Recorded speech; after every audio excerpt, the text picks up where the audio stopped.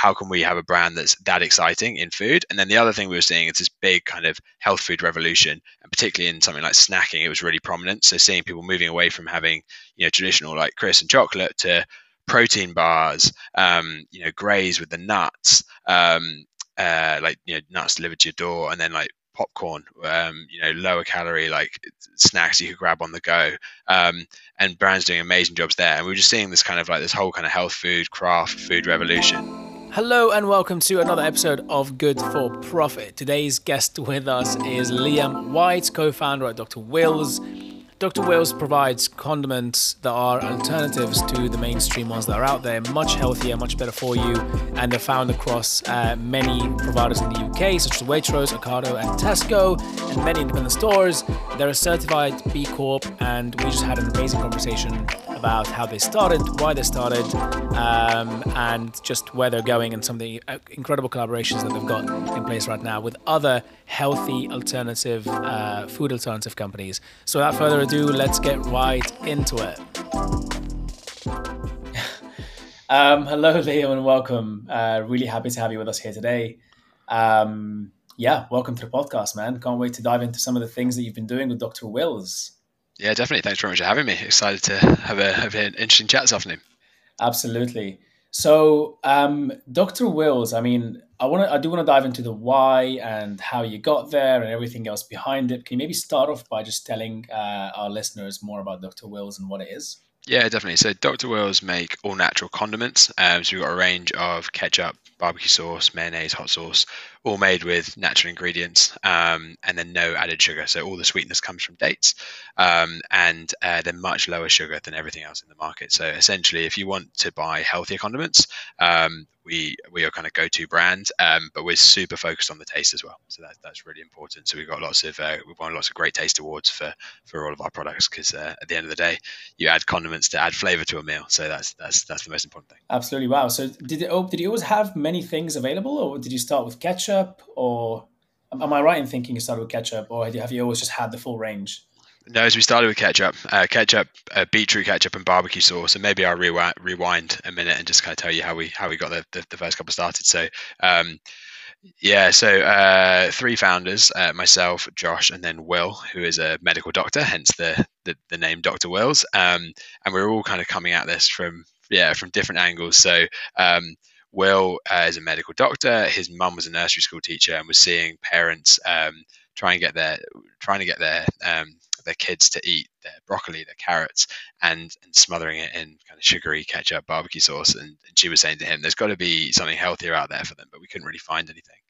Josh, on the other hand, was running a restaurant, kind of a gastropub style concept in Newcastle in the north of England, and had lots of locally sourced ingredients. He had craft beers, interesting gins, all this kind of stuff. But he felt like the one thing that was letting the side down was just this kind of ketchup mayonnaise that had been the same for the last kind of 30 years and was on the table, but everyone was using loads of it. Like, we saw how much people were eating, how much ketchup mayonnaise people were eating. So we thought, okay, that this is big opportunity here. And then my background completely different. So I was working in investment banking for my sins, and my mum's a food writer. So I grew up surrounded by food. Yeah. So there is a there is a link there. I grew up surrounded by food. I met Will and Josh and loved the idea, and the three of us kind of launched Dr. Will's from there. And then, I guess, going back to your question, it was ketchup, beetroot ketchup, and barbecue sauce initially. Then we launched mayonnaise, and then later on, more recently, in the last kind of couple of years, we branched out further into kind of hot sauces being the main thing, but also dressings. That's so brilliant. So I've got to say, I'm going to be an annoying consumer here, and I have to say, when I hear alternative mayonnaise, especially mayonnaise, so ketchup, barbecue sauce, I think I can see that being pretty easy to do. But when I hear alternative mayonnaise, my brain just, for some reason, and it's probably completely unjustified. I've just probably been a sucker to the marketing of Hellmann's and the rest of them. But for some reason, my brain just thinks, is it going to be as good? I don't know.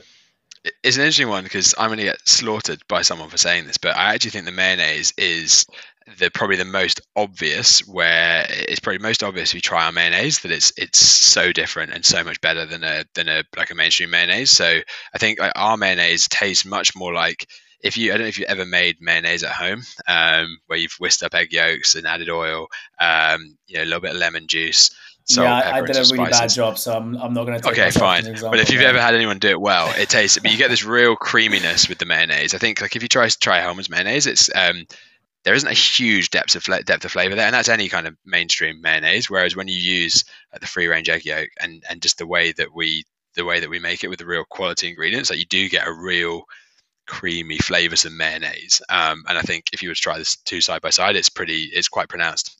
But you know, everybody's used to buying the same stuff, so you don't necessarily. That's one of the big challenges is you need a reason to switch, and a lot of people are kind of very used to kind of the stuff they've always had and quite happy with it. So how do you get them to try something else? Yeah, that's the problem. I suppose one way to try it is to somehow get a supermarket to run out of stock completely on something. I think you've got a story there, right? Yeah, I was We were doing some research beforehand on LinkedIn. Yeah, can you tell us more about that? That's quite interesting. Yeah, I thought you were referencing something there. Yeah, so there was a fairly public spat between Heinz and Tesco around some kind of inflationary price increases that Heinz were looking to put through. So we had quite a fun couple of weeks with Heinz off shelf. Where I mean, the main thing for us, to be honest, was just driving trial. Like our biggest challenge is getting people to try it for the first time, and the big barrier is you've grown up eating, the same ketchup, the same mayonnaise, exactly what you've said about, Helmer's mayonnaise. So this gave us like a real opportunity when there was, a few less competitors on the shelf to get people to really, try our products hopefully the first time. And then, we know typically when people try them, they like them. And it's then a case of, turning them into repeat customers. Yeah, absolutely. So, did you find that that actually worked pretty well for you then? Did you see an uptake in the amount of people that were buying your ketchup? And Yeah, we had a great couple of weeks. Like we really did, and we could really see it in the data. So much so that then we went out of stock.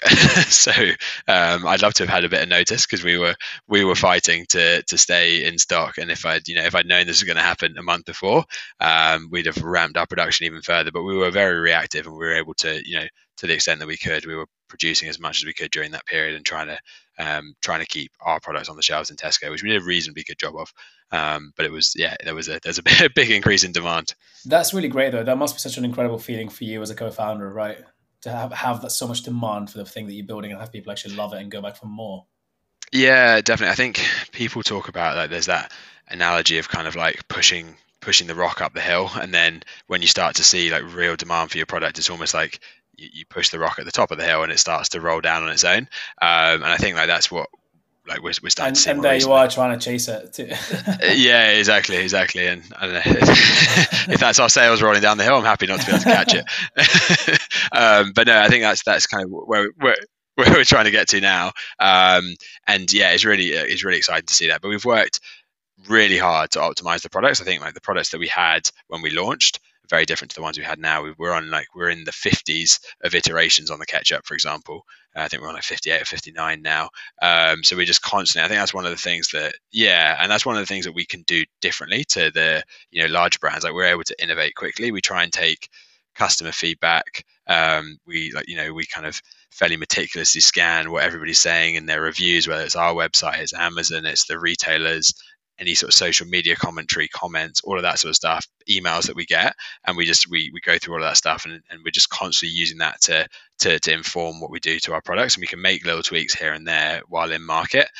So the ketchup that you taste today will probably be slightly different to the ketchup you taste in 6 months because we're just constantly trying to make it better, almost like a tech company would in that regard, just like constantly trying to improve. And like I'm a big believer in that kind of compound interest, 1% improvements here and there. So I think that's how we plan to just keep making our products better and better. Wow, that's incredible. That must be quite hard to do for I suppose maybe not hardware, but like in a way there is a hardware element here, but also it's a consumer good, right? So it must be quite difficult because like you've got factories or I'm not entirely sure how your sort of process looks like, but you've got things set in stone to some extent when it comes to producing certain things. So you guys must have had to do quite a lot of work to make sure that the way you set up the whole process from start is pretty damn agile. Yeah, absolutely. And we've got more agile as we've scaled. So we now work with partners in various bits of the supply chain who can move faster because we change the way we print our labels so that we have smaller runs and things so we can change them. We don't sit on tons of stock. I'd say it's definitely harder to do than it is for a tech company. Like we can't.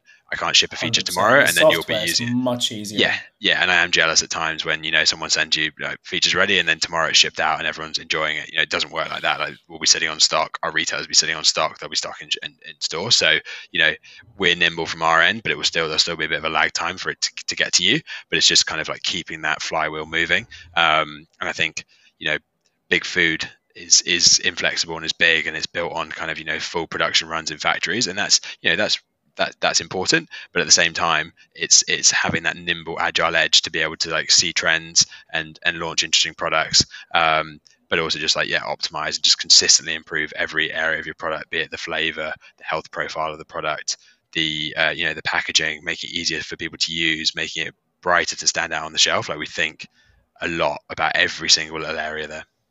Yeah, that's quite incredible. But also, like one of the challenges I'd imagine for you guys from doing that is the economies of scale, because the large food companies can make use out of just printing massive batches of things all at once, and like making massive batches of bottles, and so to speak. And obviously they make use out of lower costs there. So how did you guys kind of, without obviously sharing, if there might be some secrets there, like business secrets you might not want to share, but is there, how, if you're able to share some things of how you guys were able to get around that, that'd be really interesting, I think. Yeah, I mean, I'd say like everything in business is a balance. So it's kind of it's trade off between being as nimble as possible versus doing tiny runs of things that are crazy expensive. So we balance all of those things, and then there's certain things that are very expensive and have big price breaks. So we will try and keep that thing consistent, be it a bottle or a label or whatever it is. But then there's other things that you can tweak more easily, or can you add a sticker or something that's on top of existing packaging. There's lots of kind of little things you can do to benefit from the economies of scale of doing something in large runs and getting better pricing, and ultimately like price is key too. Like we don't want to be, we have no ambitions of being like the most expensive brand or anything like that. We want to be accessible to people. We will, because of the quality of our ingredients and the scale that we're at, like we will be a little bit more expensive than the mainstream brands, but we're pretty close, like often 50p to a pound more expensive than that kind of the closest mainstream alternative. So we've worked really hard on price. So it's just balancing those two things and kind of changing some of the things that you can, but also being smart and trying to bring a cost down and compete with with the bigger brands, so you can have a competitive product on shelf for a customer. Yeah, I mean that makes total sense, because ultimately what you're trying to do, as you mentioned earlier on, I mean part of the ethos behind this is that you saw so many people eating just crap food, so and many kids, for example, to get their broccoli, and so I suppose for you it's really important to be able to compete with these big brands in terms of price, so it is accessible to everyone. Would you say that that's like one of the main missions or one of the main impacts that you're trying to make through this? Because I saw as well that you guys are a B Corp. Is that right? Yep. Yeah, so we are a B Corp. And yes, like price is key. So I think the first thing we wanted to, when we started Dr. Wells, it was all about health, and it still is. Like health is still the number one thing. Like it's all about quality ingredients, like ingredients you can recognize, pronounce, have in your kitchen, but also about sugar as well, like having lower sugar, and where there is sweetness, it's coming from natural ingredients. Like that's key for us. But yeah, it's Mm. like price is a huge thing. Like if we can only have impact on a tiny scale. You could have the healthiest ketchup in the world made in tiny batches, but if it's £10 a jar, the number of people who are going to buy it, like the impact you make is going to be on such a small scale. So we're better off having or we think we can have more impact having a mainstream product that's priced competitively, and that means more families can have our products. And look, we're not under any illusions. Like we're not going to, we're not changing the world by people having, but it's a small, by people having our ketchup rather than another ketchup. But it's one of those like simple swaps you can make. And if you change all your condiments, like from particularly things like barbecue sauce. Like barbecue sauce often has 50 grams of sugar in it, 50% sugar, like 50 grams per 100 of sugar. That's absolutely Oh insane. my Yeah. gosh! Whereas we'll Wow, be I like, had no idea. yeah, exactly. And like one of our bugbears is we see people putting a load of effort now, and like people are getting much smarter about what they eat, and they've got a really nice plate of food. They've got their protein, they've got maybe some greens, they've got some quinoa or something like that, and then you cover it in a really unhealthy sauce. And like if you got something that's 50% sugar, we're normally, like, it depends on the product, but often something like 12 to 15%, like 1 5, not 50. So like much more Yeah. sensible levels of sweetness, and it all comes from the dates or the Yeah. tomatoes anyway. So it's it's less processed. But yeah, just enabling people to make healthier choices, and like health is key. And yeah, price and making it like affordable for people means that we can execute this mission on a larger scale. Of course, and I mean, also give yourself credit because I mean, you said yes, it might be a small change, but if you're making a small change that impacts a large number of people, I mean, then the impact multiplies, right? So there's definitely is quite quite Absolutely, interesting. and that's what we wanted to do. Yeah. Yeah, and across a number of products. Like if you change your ketchup, your barbecue sauce, your hot sauce, and you're having them with, a lot of people will have a condiment with every meal or with a couple of meals a day. Like it does, it's we've looked at it and it's like many millions of sugar cubes we save per year for people. So yeah, it does make a big difference over time. So we're trying to try and do that at scale and have more products so that we can do it at scale with more products for more people. Of course, that's so awesome. I mean, you're definitely tempting me to change my condiments just after this conversation. I'm definitely going to give Dr. Wars a try now because, look, I love mayonnaise. I mean, this is the problem, and I know how bad it is for you. Sort of when you buy like the supermarket one, but and it's so yeah, it's not very healthy. But I love it. I'll pretty much eat it with anything. So I think I will make a change, and I've thought about trying different things, and yeah, Try the mayo because I'm certain you'll feel a real difference if you try our mayo and let me know what you think of it. I'd be shocked if you want to go back to what you're currently having. I definitely will do. I think at one point in my life, I put down on a dating app that my most controversial opinion is that mayonnaise is so much better than ketchup. So I will give it a go and definitely let you know my feedback. It's a strong it's a people have very strong opinions on it, don't they? Like I've seen multiple ketchup and mayonnaise related like prompts on dating apps. So yeah, it's you're not the only one. Exactly, exactly. It's a strong. There's a war out there. There's a war out there, man. And which side are you on? Because we're either going to be friends or enemies here. Exactly. So tell me a bit more about the B Corp. So when did you guys decide to get certified?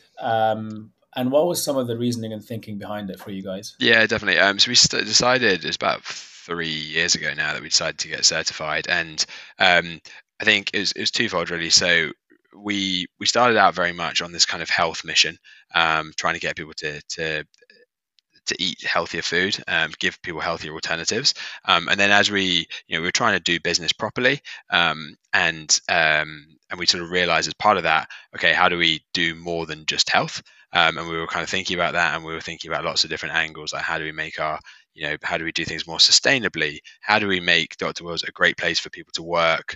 How do we make it great for our customers? And all of those things kind of layer up into just doing better business.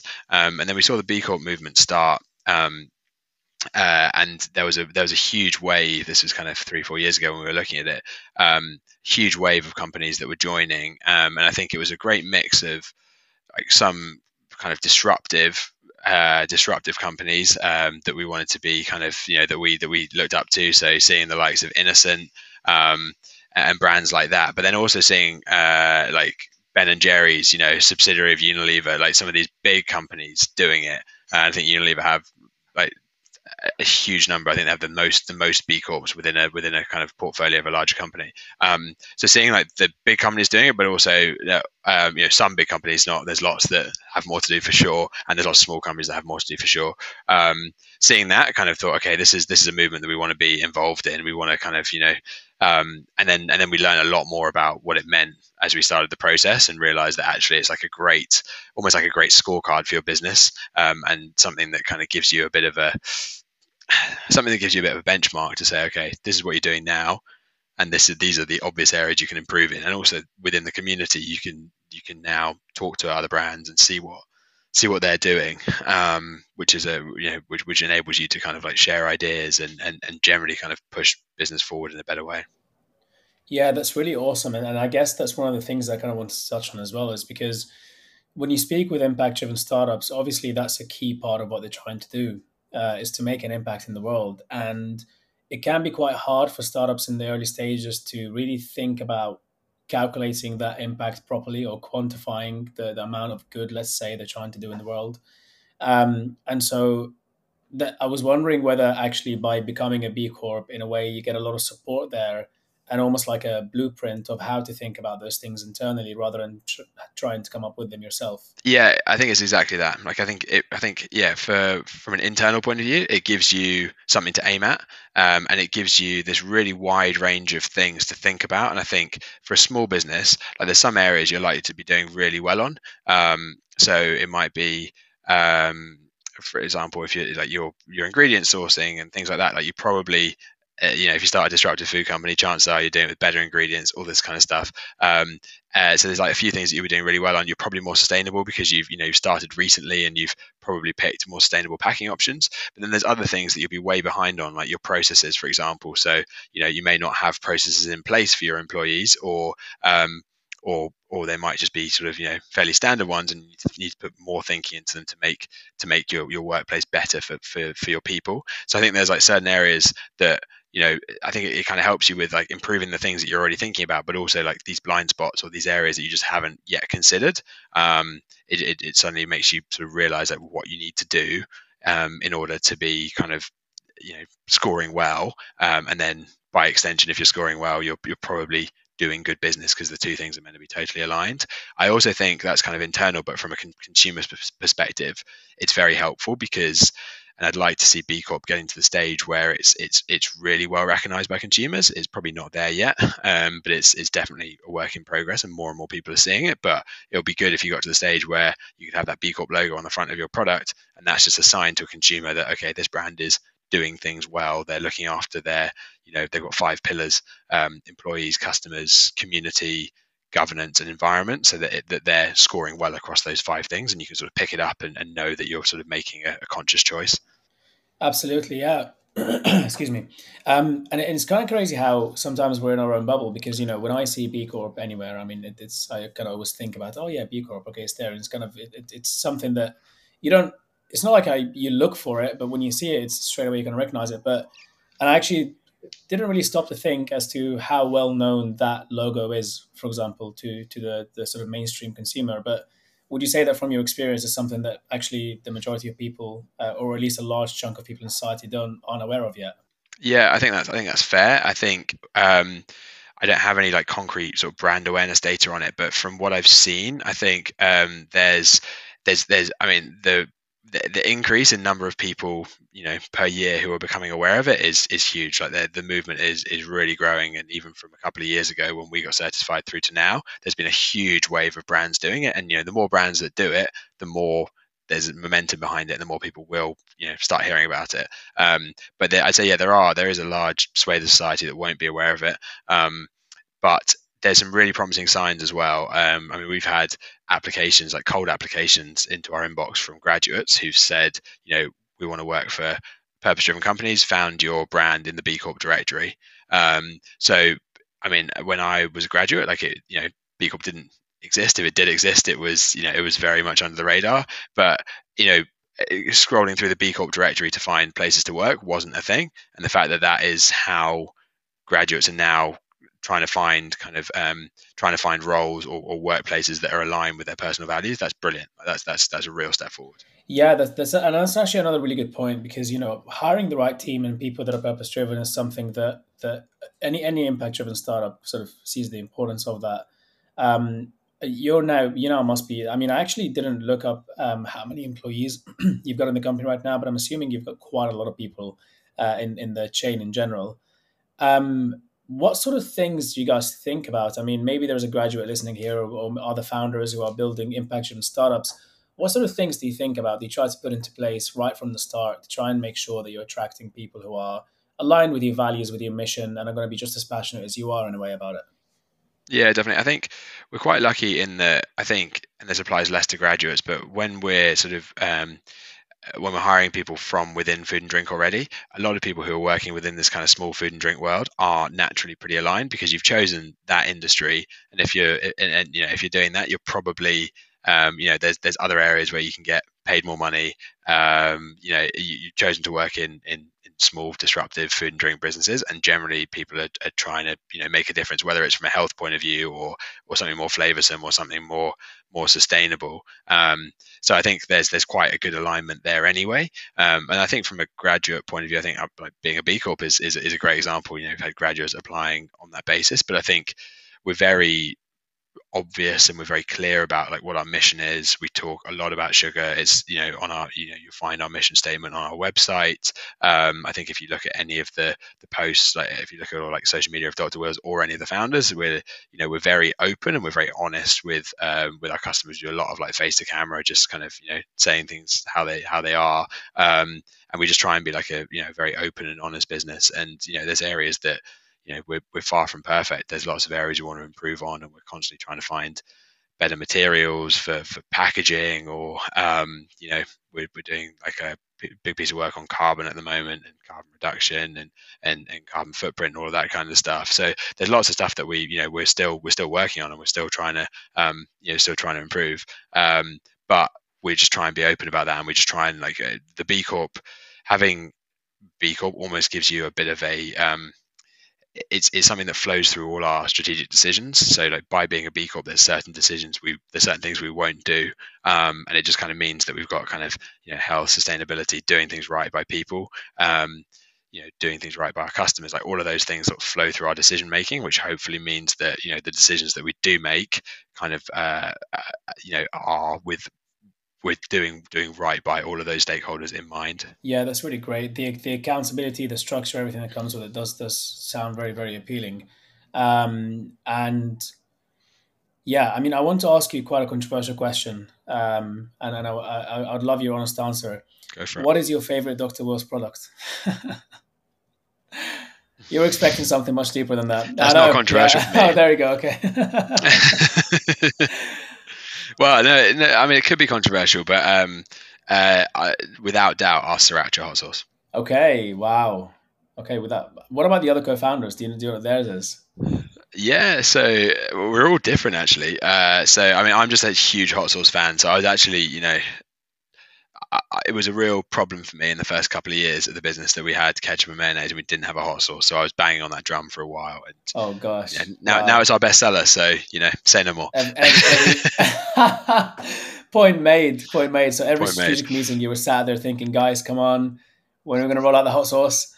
Yeah, I think people got pretty sick of it when I just answered every question with hot sauce, whether we were talking about anything related or not. But and have you got a sriracha mayo already, or is that something that's in the pipeline? So we have a chili mayo. So I mean that brings you on to your previous question. So Will's favorite product is the chili mayo, for sure. That's a great product, and it's real. If you're trying to switch away from your current mayo, the chili mayo is a great one to try. That's definitely one of our most addictive products. And then our barbecue sauce would be Josh's. Okay, so the three favorites there. I love it. Does being part of Dr. Wills mean that you have to try all of the different products just by working there, and then do you get to choose your favorite and take it home? Absolutely. So we send. I mean, whenever anyone joins, we'll send them a full kind of hamper of everything, and get them fully kind of ingrained in what we're doing. And it's unlimited source for anyone who works at Dr. Wills. That is brilliant. You've heard it, guys. If you want a job with incredibly amazing free condiments, then you know where to go. I mean, I'm assuming that before the B Corp rolled around and that started attracting incredible talent for you, I'm assuming that was your real incentive, right? Was, guys, join us and we promise you we've got you sorted forever. Yeah, exactly. And my dream is one day that we get someone join us who can eat so much sauce that we have to change the policy, but it hasn't happened yet. well, I'm trying with the sriracha. Yeah, I was gonna. Well, I am going to look around. I'll make sure I keep an eye out. Excuse me. If I know anyone in my network who's a big condiments fan, especially if it's sriracha, because I think that will make you even happier, then I'll be sure to send them your way just to make sure that's there. That tick box is ticked. So please do. If they can beat my $2 a week, then they're doing well. You that's what you're on right now. $2 a week. Not always, and that's the glass bottles, the smaller glass bottles. But there have been times there's a couple of people in my household as well. But we've been known to get through $2 a week. I love it. That's probably not even the highest. Is the next record going to be 3? Yeah, exactly. It's like there was a who was it, the Mountain from um, from Game of Thrones recently beat the deadlift record, I think it was, and it was 500 kg was the record previously, and then now he beat it, and now he's on 501 or something like that. I think it was something along those lines where like he beat it by 1 kilo, essentially 1 kilogram, and now he's a record holder. So are you looking to do something similar here, where it's about who's going to have an extra spoonful every week, just to make sure they Exactly. sort of stay up there? 2.1 bottles of sriracha is the target. Is the target? All right, got it, got it. Well, I'll keep an eye out for you. That's brilliant. Perfect. So back to slightly more, I suppose, like serious but also fun stuff. Your background, you mentioned, is obviously in investment banking. When you were working in that world, is this something that you saw there's actually a gap? Like, did you join the company because you also believe that there needs to be something there, and also you've mentioned that there's a health angle for you. But also, did you spot that there was a gap in the market generally just for healthy foods at the time? Yeah, absolutely. So as I started off working in investment banking, I actually covered consumer and retail when I was there. So I spent a lot of time looking at kind of big food and drink companies, looking at big kind of hospitality, leisure operators. So I was looking at that market, and I built like, I think investment banking is like, it's a seriously tough industry, but as a junior, it's an amazing place to learn because you work unsustainably hard, but doing it for a couple of years is fine, or is doable. And like, I'm actually very grateful for the time I had there. I feel like you're about to disclose how many hours a week there, but then decided not to. 100 plus is not uncommon. Put it that way. It's fairly brutal. Like it's a Oh God. tough place to work, and like I've had many weeks where you've worked a lot of hours, but look, I don't do that so much now, and it's much more sustainable. And like I didn't want to do that long term. But the point being, you learn a hell of a lot, and it puts you in a really good position to start a company because you have a great, like, really good sector knowledge, but you also just kind of learn how to work with people, project management, working with like on various different projects at the same time. So you learn how to kind of juggle, which is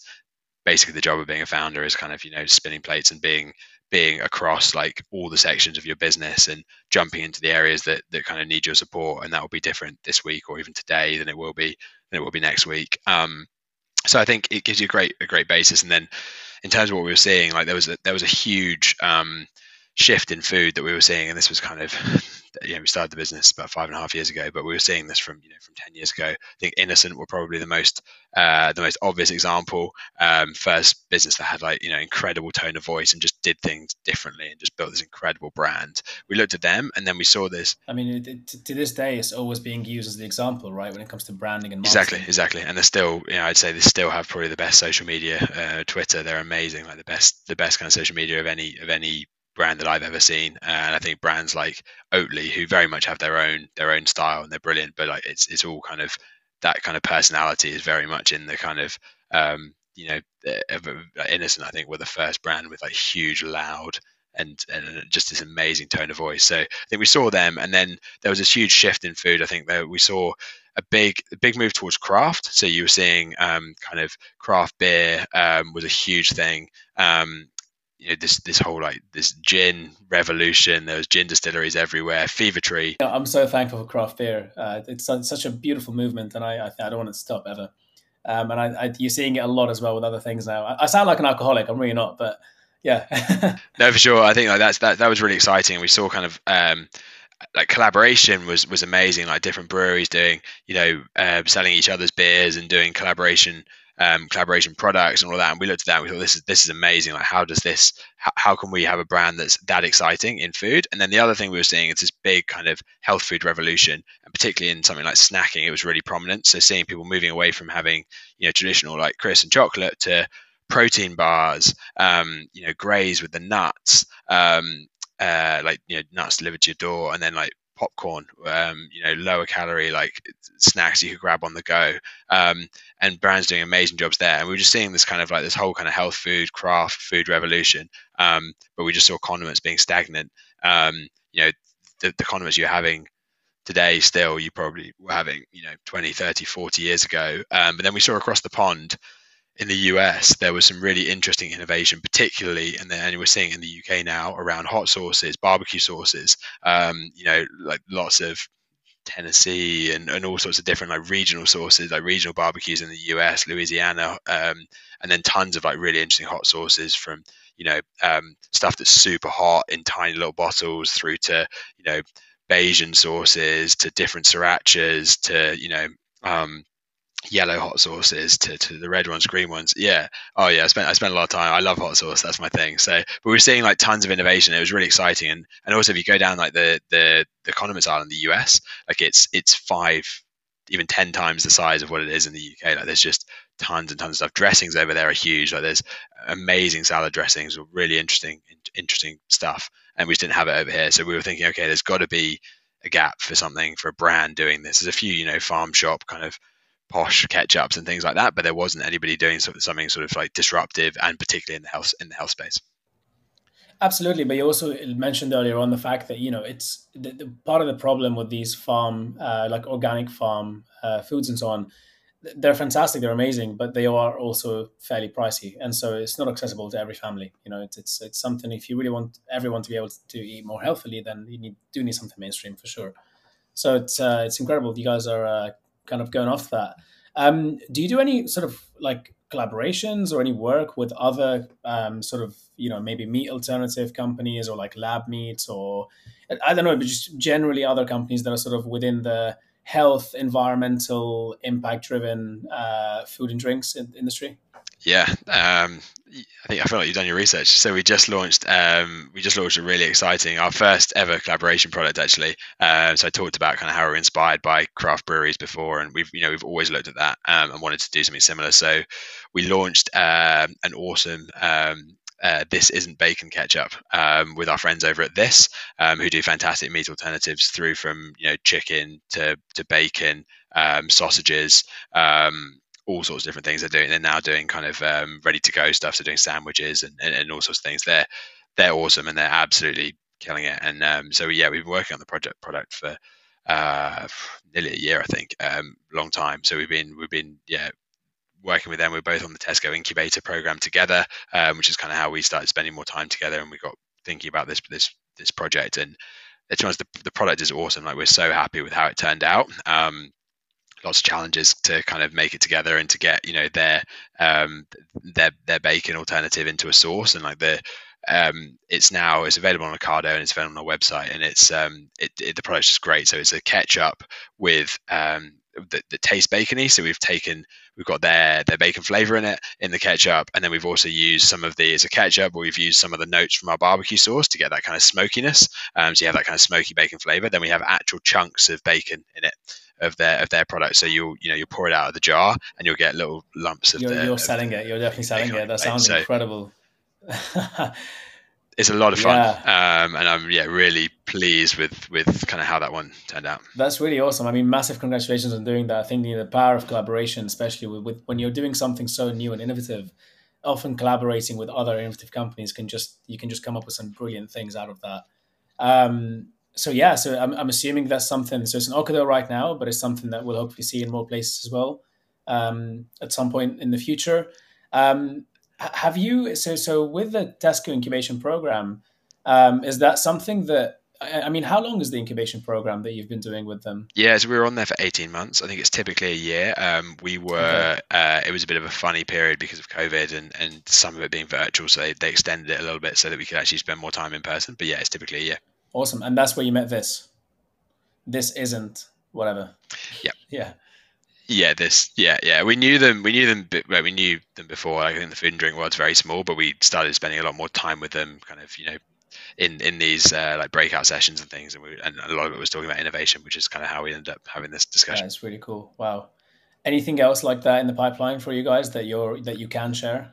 Nothing that I can share, but I'd say that I mean this is our first one, so we wanted to kind of all energy was on this one, and the product is I was so happy with the way the product's turned out. So I think we'd if we're going to do another one, we want to make sure that the product is great, but it's a really fun like kind of area for us. I think we just enjoy doing them. It's great working with other brands to do them. So there's definitely we'd like to do more of them for sure. And I think like we've seen it in fashion as well. Like that was way before food. Like seeing kind of streetwear brands collaborate with established fashion houses and things like that. It just seems to be it's like and that's like so much fun to see. So I think I'd love to see more of it happening in food. Certainly, certainly. That's incredible. Um, so I kind of wanted to dive a little bit into some of the technology behind what you guys do. Um, and I was curious how much, because obviously now you have, technologies out there like AI that's trying to somehow mix flavors together to come up with different things and so on and so forth. And I was just curious to find out a little bit more about, how much of that you guys utilize, or how much of that you're sort of skeptical about, and so on. Yeah, we do use some of that stuff. Yeah, there's definitely a technology aspect. We're very very customer driven, so like a lot of what we do is driven by feedback and seeing what people are saying, looking at trends, and then and then trying to work out kind of what we do. And some of that is more manual, is like doing our research and quite traditional, and others is kind of might be scraping databases and finding what people are talking about, sentiment analysis, using like we plug into lots of like tech tools that will give you kind of exactly that kind of stuff, and then get an idea, and then and then there's some stuff you can do in the development process, and there's more and more interesting. I think the whole world of like food tech is exploding, and you've seen like there's funds, VC funds now set up specifically to invest in food tech. So yeah, it's definitely an area that we look at and see kind of how can we benefit from as we grow and get smarter. I think generally like outside of product development as well, just huge believer in technology for kind of streamlining and just being able to kind of like shorten those feedback loops between like what customers are saying, what people finding out, what people think about your product, and then being able to get them into development and just being able to do that in the most kind of efficient way possible. Absolutely. I mean, if you go direct to the customer and get the feedback from them as well, that just makes so much sense, because people's taste buds and so on. And I'm kind of disappointed that I didn't receive the invite to taste your ketchup and bacon, your ketchupy bacon condiment. But hey, it's next time you're developing one, let me know. I'll happily come and taste some things for you. All right, we'll have you down next Yeah, of time. course. Um, so you've got this part on your website that's called Look Stop Swap. Can you maybe tell us a bit more about that and what the ethos behind it is? Yeah, definitely. So we partnered up with. We wanted to make it. We wanted to explain to people on a large scale the work we're doing around sugar, but also, and really importantly, highlight the problem that we have in the UK with people having too much sugar, and the increasing obesity problem, particularly in children. And a lot of that is exercise, but also hugely diet related. So we wanted to highlight that, and we came together with. We wrote a white paper. So we worked with a number of brands that we collaborated with on the project, all brands that are doing, and that's the name of the campaign, Look Stop Swap, because they're all brands who are providing simple swaps or alternatives to kind of mainstream sugary products. So whether that's sweets, whether that's peanut butter, with Manny Life providing like a healthy, a product that has two ingredients, peanuts and salt, rather than having traditional peanut butter that has tons of sugar added to it. We work with lots of brands like that, who are doing healthier options, and then we got opinions from various people across the world of food, from scientists, and wrote like a real kind of an explanation on kind of the value of eating less sugar, why it's important, and then also going to the science behind kind of how your body breaks down sugar, processed sugar versus like unrefined sugar from kind of fruits, vegetables, dates, etc. That's really cool. I think, yeah, it's sort of trying to swap out any habits that may be detriment to people's health, and try to swap them out for something that is almost just as good, if not as good or better. And it's pretty simple to do. So it's really quite incredible that you're trying to raise awareness there. Is that something? Is this something that do you get approached by the government, for example, to try and help with campaigns like these, or do some work around that? Um, and I guess the question I'm trying to ask is, I mean, it is a bit of a hot political time right now, I suppose, in the UK. So not to make it hotter, but I do have a bit of a question around, how much the governments can, how much is it the government's role to help with this sort of thing, with the health problem, with the obesity problem, and so on and so forth. And my question is, is there enough support available out there for companies like yours to help you grow and to help you actually make that impact in society? Yeah, it's a really good question. Obviously, one that people have varying views on. I think so. I mean, one particular example that's easy to talk about is that there's regulation coming in the UK called HFSS, which stands for high fat, salt, and sugar. And there was like and that was due to come in. That was due to come in October of this year, so it should have been due to come in, but it's been postponed by a year to October 2023, and that was announced a few months ago by the government, which was quite frustrating because I think the whole point of the legislation was to combat some of the problems that we highlighted in our white paper. And it would ban ban lots of kind of promotional strategies of unhealthy products. So, for example, having promotions of take like unhealthy sugary chocolate bars, having like 3 for 2 and things like that, which encourage you to buy more. Um, and I think that that's just very logical. Either banning those promotions or having them, not enabling them to be like at front of store and display areas. The retailers are all prepped for them. The retailers have restructured stores and done lots of work. So I think there is regulation coming. I think it's slower than it could be. I want to be clear, like I'm not an advocate of like a nanny state or anything like that. I think people should be able to choose what they can buy, but I think it's a case of I think it makes absolute sense that the government is promoting healthier products, and I think you look at stuff like the regulation around tobacco and things like that, and I think like it could be that in 20 or 30 years time, some of this it looks like just eating like sugar on sugar on sugar is banned in a similar, or is just made more difficult in a similar way where you can still get those products, you can still choose to have them, but it's just made a little more difficult. And I think this regulation doesn't stop you from selling a Mars bar or something like that. It just means that they can't promote them at the front of store. And I think if it's very difficult, particularly in the environment we're in now, where very inflationary cost of living crisis. You're trying to feed your family, and if there are 4 Mars bars for a quid or whatever it is at the front of the store, that's very attractive because it's cheap and easy way to feed people, but it's not what you want kids to be eating. It's going to give them sugar spikes, and it's not kind of it's not the right nutrition that's going to help you grow and be attentive at school and all those things. And like food is key for all of those things, for your health, but also for your ability for kids to learn and be focused and switched on at school and all that kind of stuff. So yeah, I think there's more that can be done. There's some interesting, I mean, Tesco doing some really good work around, they have targets in place for, I think it's 65% of their products to be healthy, be 65% of the products they sell to be healthy by 2025, I think it is.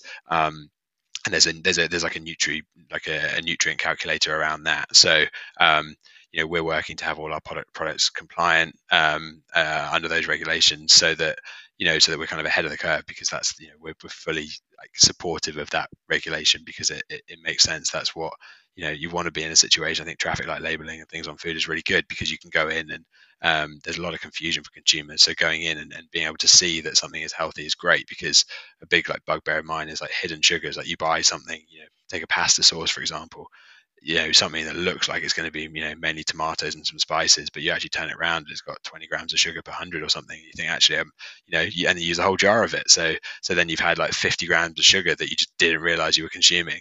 And that's that kind of thing is frustrating for consumers.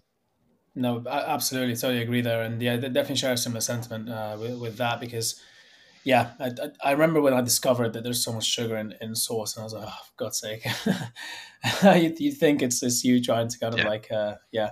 Um, with when you say healthy, is how is that determined, or like is there a standard by which to go in terms of saying this food is healthy or this food is not healthy, or is it nuanced, kind of like per food category in a way? Yeah, I'd say for the purpose of the regulation, there's a few different ways of doing it, but they're all similar in the sense that they look at the nutrients in food. So you look at the macronutrients, you look at how much, essentially, how much fat, how much sugar, how much salt a product has in, and then they will give you like unhealthy points depending on how much you have. And then things like fiber will give you healthy points because they're good for you. You want to have more fiber in your product, and protein is helpful as well. So that's essentially how they're calculated. I'd say it's not perfect. Nothing's going to be perfect, but I think it's a very good starting point. And I mean, we would argue that you know there's things like it doesn't take into account, for example, you might have a product that is really processed and contains like 20 sweeteners, but does quite well on those scores because they don't have sugar, but they've got sweeteners which are addictive, and often the body kind of they the body kind of like can treat them a bit like sugar. It's very nuanced. Treats as Yeah, sugars. yeah, Yeah. exactly. So it's not perfect, but it's definitely heading in the right direction. And it's a pretty good way because people need to what from science at school what the kind of you see like the plate of food and how much carbs and how much protein you need to have and all that sort of stuff, and it's heading in that direction and stopping you from eating kind of really high fat, really high salt, really high sugar foods, and often not realizing it. Yeah, absolutely. No, that's it's definitely great and definitely step in the right direction. Absolutely. And also, like, I mean, even if companies start using a lot of sweeteners to not have quote unquote sugar in the food, well, then that will make people do more research into those things because there's more use of them, so it becomes more of a priority for researchers. And so once the science will develop, and we'll learn more about them, understand more about them, actually know how they affect people, have data to back that up, and then from there you can have more regulations and so on. So I think it's definitely like as I said earlier, I suppose even if it's just a 1% incremental improvement, it's still a step in the right direction. And if we continually just keep on doing that, then society will ultimately get better and better and better over time, right? Exactly, and that's your Yeah. point around like there's a big burden for government for sure. Like there's a big role for the government to play, but consumer pressure is huge. Like if consumers Hmm. stop buying products that are full of sweeteners The or just market super demand. I sugary. mean, yeah, Exactly. Then those big brands have to reformulate because they realize that people are, they see it in the sales data and people are moving away from those products, and then there's pressure for them to redevelop and do something healthier, or customers will go into buy into other brands who are prioritizing that. absolutely. Which is why Dr. Will should be in all schools. um, Completely agree. I wanted to ask, I suppose, because we're coming towards the sort of closing part, but I wanted to ask, sort of, what is the future for Dr. Wills? Where are you guys planning to go next? Are there any exciting things coming soon for people to watch out for? Obviously, other than the collaboration you've just mentioned. Yeah, definitely. So we just launched collaboration, so we're super excited about that. I think we've got a long way to go. We want to keep building out our product range. We want to be the go-to for kind of everything condiments, and there's still some gaps there, so we'll keep filling those out and keep launching exciting products in line with kind of the trends that we're seeing and what we see people want to eat. And then our aim is to get like our like kind of our aim really was to be, we said we'd be happy when you get to a point where you can buy Dr. Will's everywhere you could find the kind of those mainstream brands that you'd expect to see in a supermarket. So I think that's where we want to get to. Got a long way to go there, but we've got lots of kind of there'll be lots of exciting announcements over the next few months, and we're just pushing as hard as we can to get our products into as many stores as possible so that people who want to make that slightly healthier choice can do more easily. Amazing. I can't wait to see that happen. That's incredible. And definitely will be keeping an eye out. And definitely will be waiting for my invite to taste some of your incredible products in the pipeline. And I also wanted to, Of course. if you sort of had any words of advice for founders that are, sort of near the beginning of the journey, obviously you guys have been doing this now for years. Any words of advice for founders at the beginning of their journey of trying to create an impact driven startup, whether it be in a similar field to what you're in or not? What sort of what would you say to them? Yeah, I mean, it's always tough to give like one piece of advice. There's so much out there. I'd say from a business point of view, I'd say build your network. Like it gets a lot easier when you have a network of people who are, one person might be amazing at sales, one person might be an incredible product person, but you kind of know who to go to for those things. And a lot of the stuff that we're doing in particularly food and drink is quite nuanced. So having those people, even if they don't know, they'll be able to point you to somebody, and you'll eventually get to a point where you have a go-to person for everything. And I'd say around impact, I'd just say look at B Corp, because I think it will give you, whether you do it or not, like I'd say do the B Corp impact assessment, because just doing that will enable you to sort of like, it'll probably open up your mind to areas that you just hadn't thought of. And it might be that you know, at the start of your journey, you need to prioritize one area or another, but it will get you really thinking about kind of those things that are important in the area of kind of impact and sustainability. Amazing. Thank you so much, Liam. That was really incredible. Such a fun conversation, and yeah, a lot of insightful things. And I've also learned that I need to go out and try some new condiments now. So if for everybody listening, the website is dr-wills.com. We'll leave the link in the description. You can find out more there. And also you can find Dr. Wills in the majority of Tesco stores, right, across the UK. You can also find them in Okado. I don't know if I pronounced that correctly. I don't think I ever pronounced that correctly. Ocado. Yeah, Ocado, and Waitrose as well. Excellent. Anywhere else? So Ocado, Waitrose, and Tesco. Those are probably the main places, but with tons of independents, lots of independent stores across the UK, which we encourage you to support, and Holland & Barrett as well on our website. Amazing. Well, there you are. Thanks so much for coming, Liam, for making the time. You must be very busy. And we will hopefully have you back on again in the future at some point when you've released more products and you've grown. I think it's always really incredible to see the journey as it goes, as people, but whenever you speak with someone, you speak to them another year later or something, you kind of see the growth happen and then talk about the learnings from that as well. So hopefully we'll have you back on again at some point as well. And thanks again for coming. No, that'd be awesome. I'd love to do that. And thanks for staying. Great conversation. And speak soon. We hope that you liked the episode. This podcast was sponsored by QFind, a hiring platform that matches candidates with jobs and employers based on many factors that ensure longer-term alignment. It goes way beyond package and salaries and take into account much, much more than that to ensure a happy working environment for everybody. To find out more about this podcast and to see further releases, we'll be announcing them at the @qfinds.io Instagram page, as well as on the qfinds.io website, as well as from my own personal Instagram page and my own personal LinkedIn. All information you need that we spoke about in the podcast or this information mentioned here will be mentioned below in the description. So take a look, visit those links, and if you like anything or want to get in touch, please do. And lastly, stay tuned for more. Have an amazing week ahead of you.